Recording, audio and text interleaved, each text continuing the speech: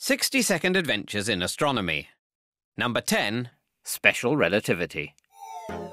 Does time fly when you're having fun? In 1905, Albert Einstein introduced the theory of special relativity, which said that if the speed of light is constant, then people must experience time differently.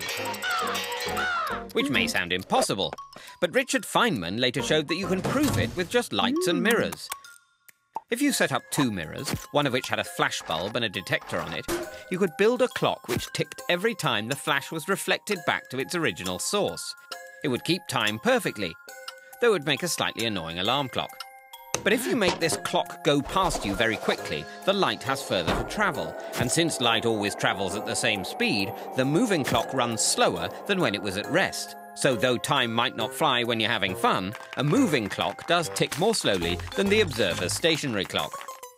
Which may have changed the way we see the universe, but doesn't always make for a good excuse.